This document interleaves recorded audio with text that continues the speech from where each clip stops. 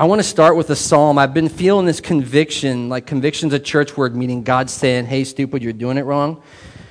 Did you know that? Okay, no, nobody else gets the, hey, stupid, you're doing it wrong from God? I get it all the time, church.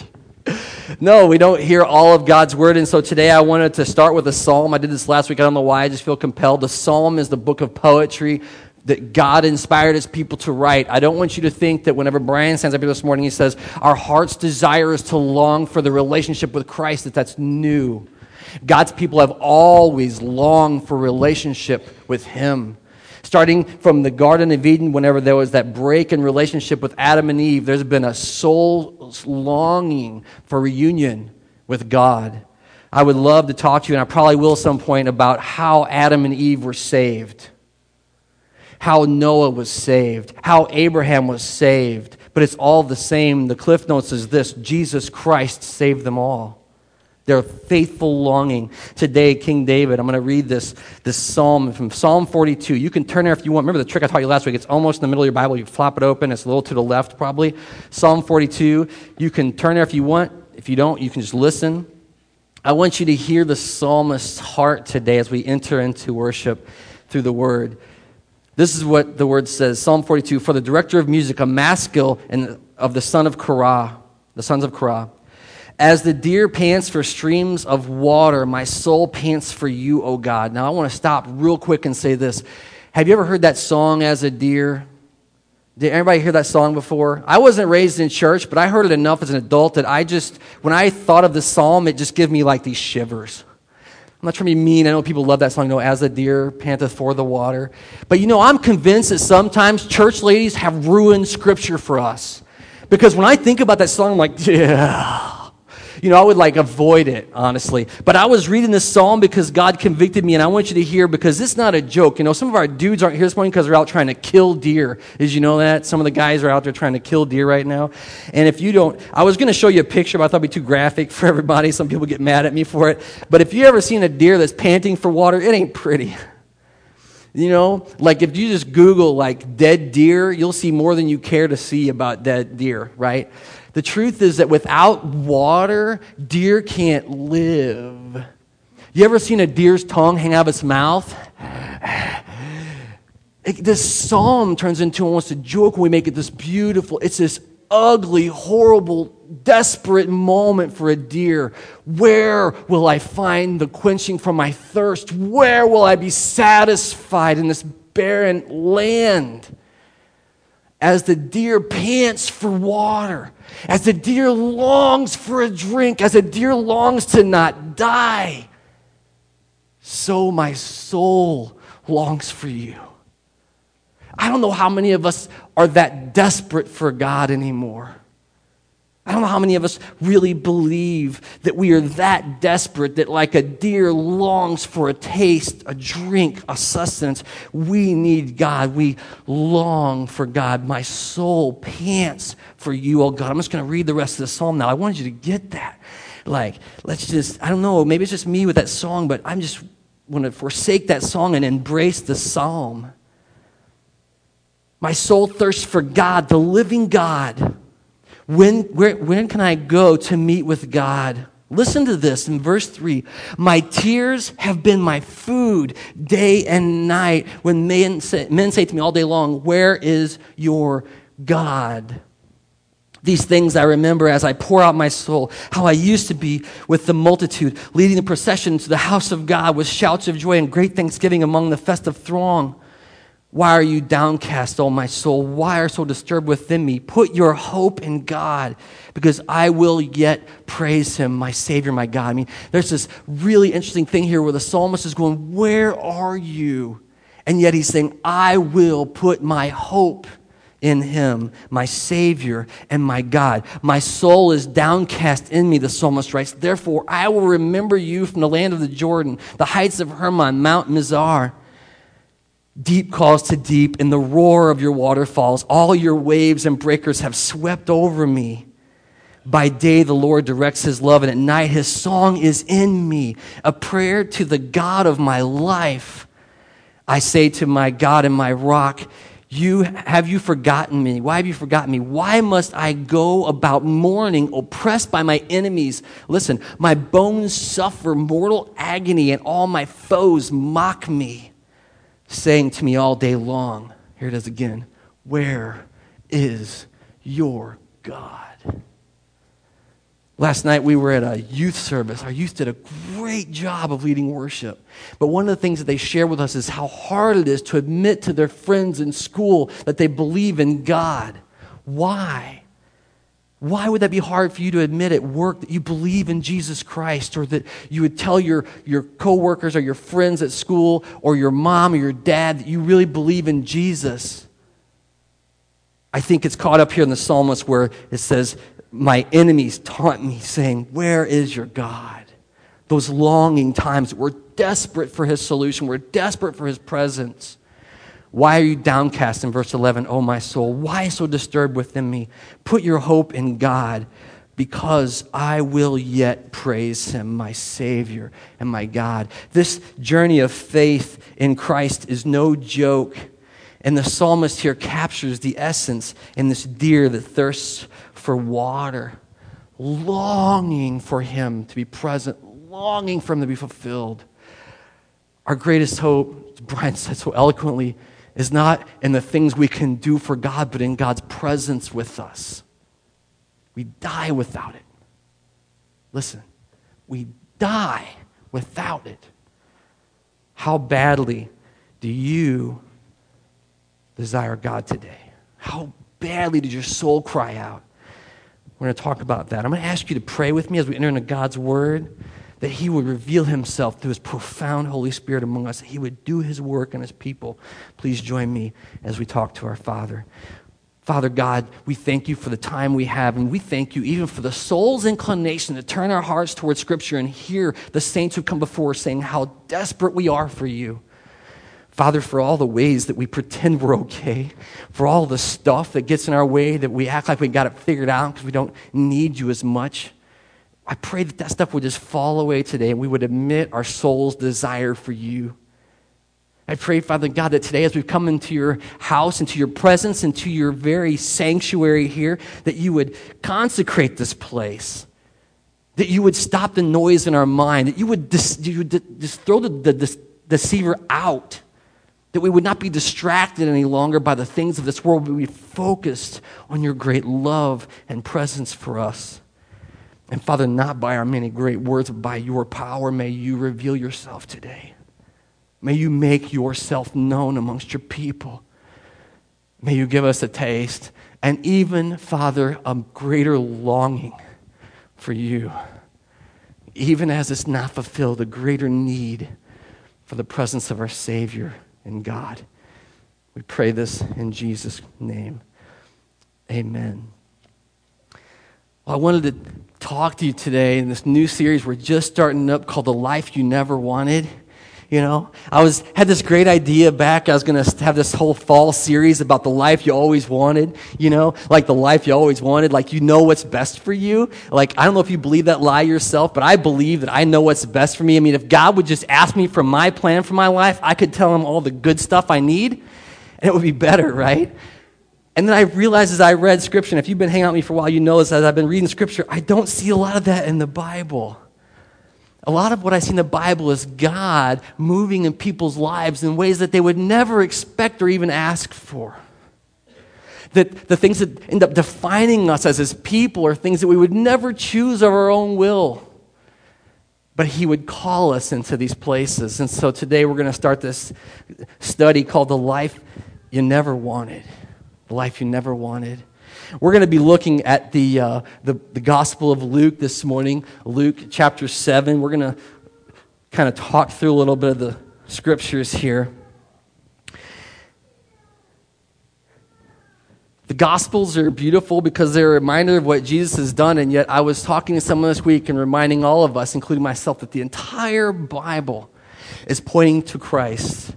The entire book, the psalmist was longing for the presence of the Messiah, his Savior and his God, just like we are today. Even though we know him, yet we desire him all the more. Well, today we're going to hear this story about Jesus encountering some folks in his ministry on earth. And I love it because just like maybe today with the kids, and I wasn't trying to be cute, I mean it, like God serious about children. Just like he's serious about all of you, you know. And today we're going to talk about how he interacted with people, but he always did it in ways that we didn't expect, you know what I mean? That the people who were like the muckety mucks would say, that's not how you do it, Jesus. And he's like, I know exactly what I'm doing, and today is an example of that. I'm going to read through these verses and talk with you about what's maybe shown to us here. Starting in verse 36 of the Gospel of Luke, chapter 7. This is what the word says. Now one of the Pharisees invited Jesus to have dinner with him, so he went to the Pharisee's house and reclined at his table. This is funny because, first of all, we know the history between Jesus and the Pharisees, and like a lot of us like to make them like the really super bad guys, you know what I mean? Like they were the ones that tried to kill Jesus, and they were trying to trick Jesus. But here I want you to see that right away, the guy invites Jesus to his house, and Jesus is like, yeah, I'll come out, hang out with you. He goes and he sits with them, right? And I don't know what this meant for the Pharisee, but it must have been a pretty cool deal. I don't know if he was trying to trick him or what, but he was there, and Jesus accepted, and so they went and they reclined at the table. They were sitting around, kind of hanging out together. And look at verse 37. A woman then who had lived a sinful life in that town learned that Jesus was eating at the Pharisee's house. So she brought an alabaster jar of perfume, and as she stood behind him at his feet, weeping, she began to wet his feet with her tears. Then she wiped his feet with her hair, and she kissed them, and she poured perfume on them. This is a crazy text. This is a crazy story about Jesus when he was walking the earth. You have him here at a religious person's house. And I don't know how you would greet someone who came to your house, but I don't know that I would fall at their feet, weep on them, and then use my hair, which would be hard for me to wipe, right? Because you and I are much more comfortable meeting Jesus face to face, aren't we? Like we want Jesus on our own terms. And here this Pharisee who's got, I don't know what his purpose is in having Jesus into his house, but it's super cool. By the way, if you've never invited Jesus into your house, just do it. It'd be super cool. Just say, hey, Jesus, you can come to my house anytime you want. Hang out with me. Come into my life and show me things. But this woman, when she hears that Jesus is there, she does not enter as one who is coming on her own terms. She enters as one who has been broken by sin, who's been turned inside out, who has no hope and who's desperate for a solution. Her soul is longing within her as she sees Jesus at the table. The amazing thing is that we get no backstory on her at all from Scripture. We don't know where she comes from, but what we do know is the first thing she does when she meets her Savior is she begins to weep at his feet. There's this idea you get from the Scripture as you visualize what's happening here with Jesus reclining at the table with the Pharisee, where his feet must have been kind of behind him. He's not even looking that direction when she begins to weep and use her hair to wipe his feet. This whole idea seems crazy to me. And as in fact, it was the same way to the Pharisee, because in 39, the Pharisee, who had invited Jesus, saw this happening behind Jesus, and apparently Jesus wasn't really paying much attention because the Pharisee felt the need to point out what was happening behind Jesus. In 39, he thinks to himself, if this man were a prophet, he would know who it is who is touching him. Listen, and what kind of a woman that is. That she is a sinner.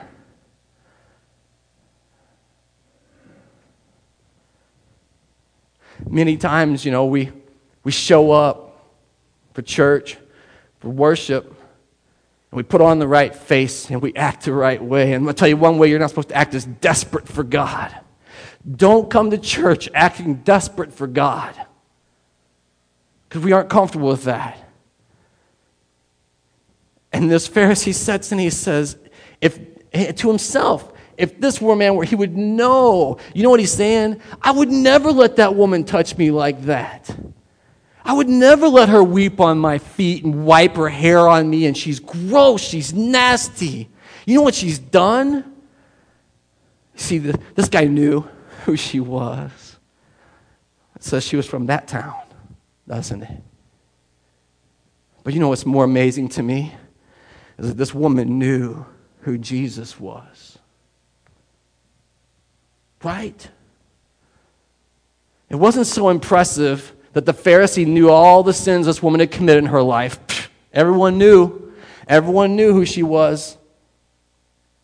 But for this woman who came to the back door and fell at his feet, she knew who Jesus was. She recognized him. And maybe that's what it should be more like in our life. That we would come as one who recognizes Jesus and doesn't care about the other people who are there, what's happening around us. Well, Jesus answers him, which is funny, because Jesus might answer questions you never ask. But Jesus answered him in his heart, right? I don't know if you have the conversation with Jesus. Simon, I have something to tell you. I want to skip this little bit of scripture here, because you can come back later and read it, where Jesus kind of gets this little teaching moment in. But as, I don't know, like a Western thinker, I think we get dislodged from the narrative. So I want to jump down to 44. So Jesus turns to the woman and then says to Simon, "Do you see this woman? I came into your house, and you did not give me any water for my feet. But she wet my feet with her tears and wiped them with her hair. You did not give me a kiss, but this woman has not stopped kissing my feet from the moment that I entered the house. From the moment that she entered, she's not stopped kissing my feet. And you put no oil on my head, Simon, but she has poured perfume out on my feet. And therefore I tell you, her many sins have been forgiven, because she loved much. But he who has been forgiven little loves little." That's all a dialogue that Jesus has with Simon about this woman. Like, he looks at her and talks to him. Do you see her? I know her. I know her. I know who she is. You have done none of these things for me. Simon maybe is a lot like you and I, where we go, I need Jesus, sort of. Right? I mean, I need Jesus, kinda. Because I got most of my stuff figured out. So we kind of categorize ourselves, and then, crisis comes, maybe we need Jesus more. But in normal stuff, we got it. We got this. I'm always reminded of the story about coming into the promised land, where God says to his people, I'm afraid whenever I bless you, you're going to forget who got you here. We have this disconnect as people, and we don't need Jesus. And here, this woman exemplifies the desperate need for Jesus, while the Pharisee says, I don't know. I'm glad he's here. I'm glad he's hanging out with me, but I'm not sure. And that's kind of embarrassing, what's happening with her. What's even crazier, he turns then to the woman and he says, your sins are forgiven. Right? All the stuff, all the accusations, everything, her soul has been satisfied in her Savior. Your sins are forgiven. To have that wash over us is a beautiful gift. That he would just say it. The other guests who were at the table began to say, who is this that he can forgive sins? And Jesus said, your faith has saved you. Now go in peace. The truth is that for many of us, we are much more like that Pharisee than that desperate woman, you see. I want to share a few more verses with you, and I want to talk practically about why this matters. I want to really dig in for a minute and just say, so what? Who cares? Why? Because other than the discomfort of having someone do this, of having someone fall at someone's feet and weep and, wipe his feet with their hair and pour the perfume on and make this spectacle in this religious man's house, who cares? A couple of verses I want to share with you.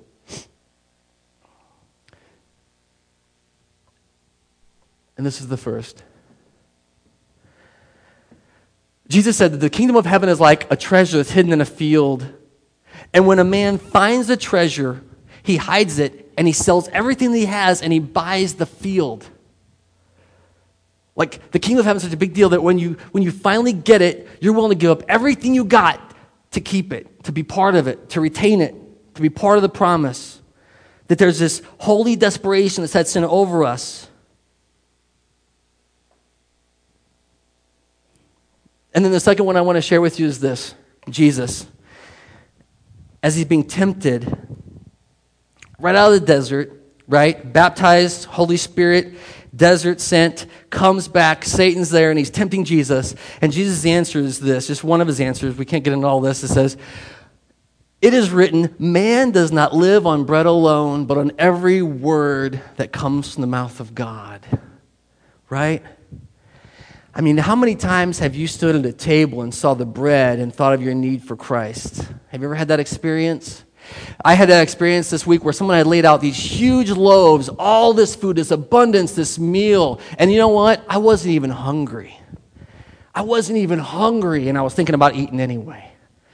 Well, maybe just a little snack. Maybe I got this conviction. How, when we're so satisfied, when we're so full all the time, do we ever recognize our need for Christ? The amazing thing about this is that Jesus didn't say this in a time when he was full.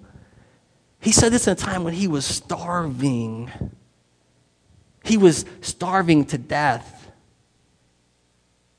And Jesus says these words, "I don't need bread. I need the word of my Father.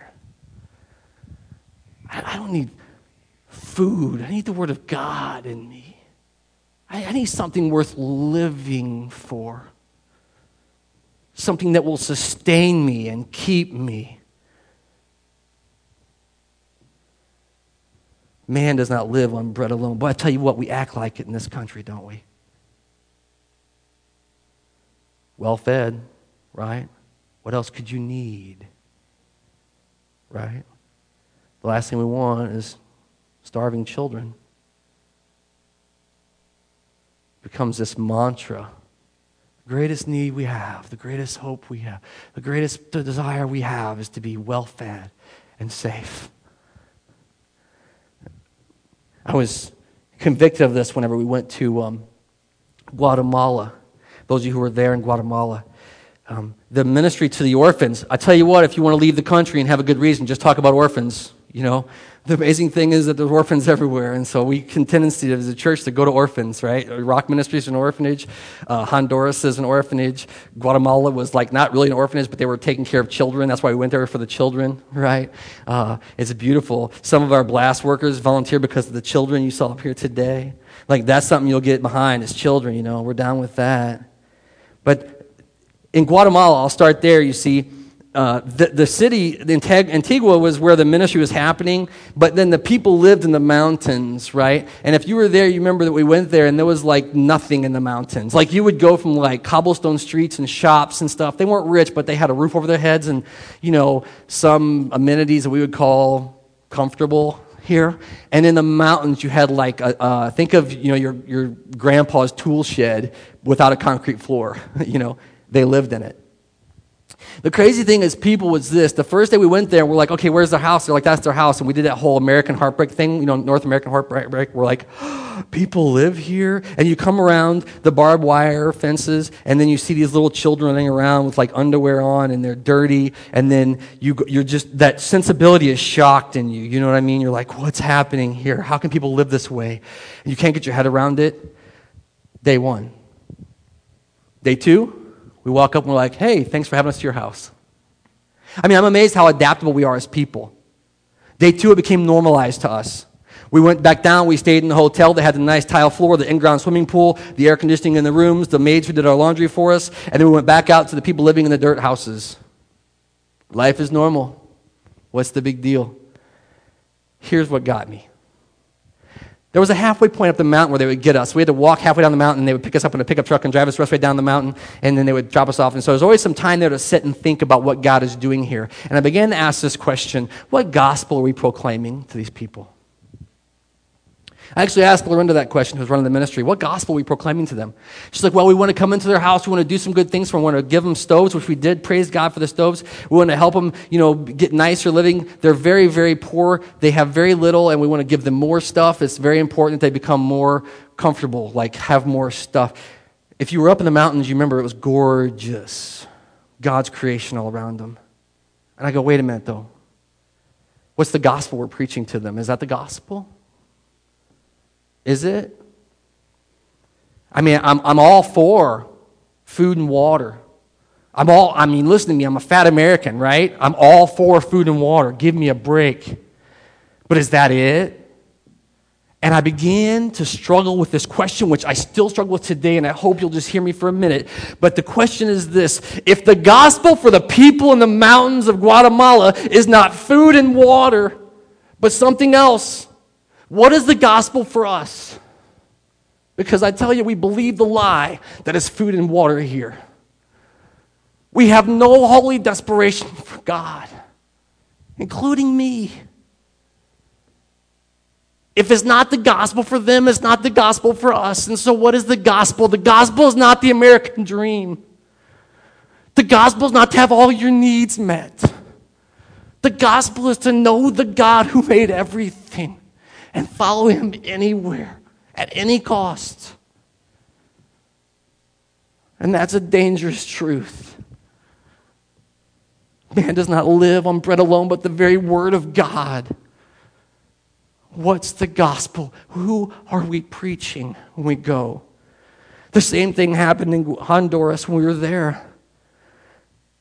What hope are we bringing? Christ. That's all we have to offer the world. You're all going to die. You guys are all going to die. The only thing we have to offer you is Jesus, which is everything. The rest of it is just stuff along the way. Your house, your cars, your food, your bank account, it's stuff along the way. The nice casket they put you in at the end, it's just stuff along the way. You need a relationship with Christ in your life. We aren't comfortable being desperate. And the second thing that I want to ask, and this is very self-indicting, but I want to ask this question: why haven't you bought the field yet? Jesus said, the kingdom of God is like a man who finds a treasure in a field. And when he finds the treasure, he sells everything that he owns and he buys the field for the treasure that's in it. He wants to be part of that. Why haven't you done that in your life? Why haven't you committed to Christ in your life? And I know, man, I'm with you. Like, you've done a lot of stuff, and I'm not saying, it's not about, I want to be clear, it's not about Family Bible Church. It's about this huge God we serve with all this planet in his grasp. And, what are you going to do with what God gave you? How are you going to respond to the gospel in your life? Because I don't see a lot of scripture saying he was content with people who were like, the treasure's over there, but didn't buy the field. I would say that in every way that you and I haven't bought it is the way that our heart isn't believing in Christ. Every way that we hold back, Jesus, I want to follow you, but I need a little security here. I want to go after you, but I need a little more stability. I know you got a plan, but I kind of have a plan B just in case. And we are not in any way recognizing our condition as sinners and desperately needing salvation. We're not comfortable bowing down behind him and weeping at his feet and wiping his feet with our hair because he's holy and he's real and he's present with us. And instead, like that Pharisee, we just kind of let the discomfort wane. Leave church today, get in your car, hit the cruise control, just get me to lunch. What are we doing? See, here's the problem. You and I look at the rest of the world and go, oh, they're so needy. They're so needy. And we don't see that in ourselves at all. You get that? The absolute ridiculous hypocrisy of that. Oh, they need Jesus. But we don't see it in the mirror. The desperation, the longing, the thirsting. How can we bring a drink to someone else if we aren't just swimming in it ourselves? I'm going to ask that you would pray with me as we go before the Lord again and just ask that question of him. What would he have you? I don't know even to do, but are you hungry or are you thirsty? The more I spend time with Jesus, the more offended I am with my life. He's so beautiful. Do you even need him? Do you see the need? Pray with me if you would. Father, today we come here and we just come because we love you and we know you and you're so good to us and we don't deserve it. And we are well fed and we are well sheltered and we have so much stuff. And yet, Father, I'm brokenhearted. I'm not sure that we always need you. Father, I'll speak for myself among brothers and sisters here. I'm not sure that I need you sometimes. I believe the lie. I pray that you would break that in me. Break that in those of my friends here who would pray a prayer of desperation, a prayer of the people who are sick of pretending with their friends, who are so desperate for a solution that they would just go and believe, come to you, ask for the forgiveness of sins, believing you'll deliver them in the end. I pray that you would continue to do this, what you're doing in our souls as we long for you. May be glorified. May your people be called into your kingdom. And may we have the courage, the character, your Spirit's presence in our lives. It will be so relentless that we would not be satisfied with food and water, but only you. We'd be satisfied with you. We pray this prayer in Jesus' name. Amen.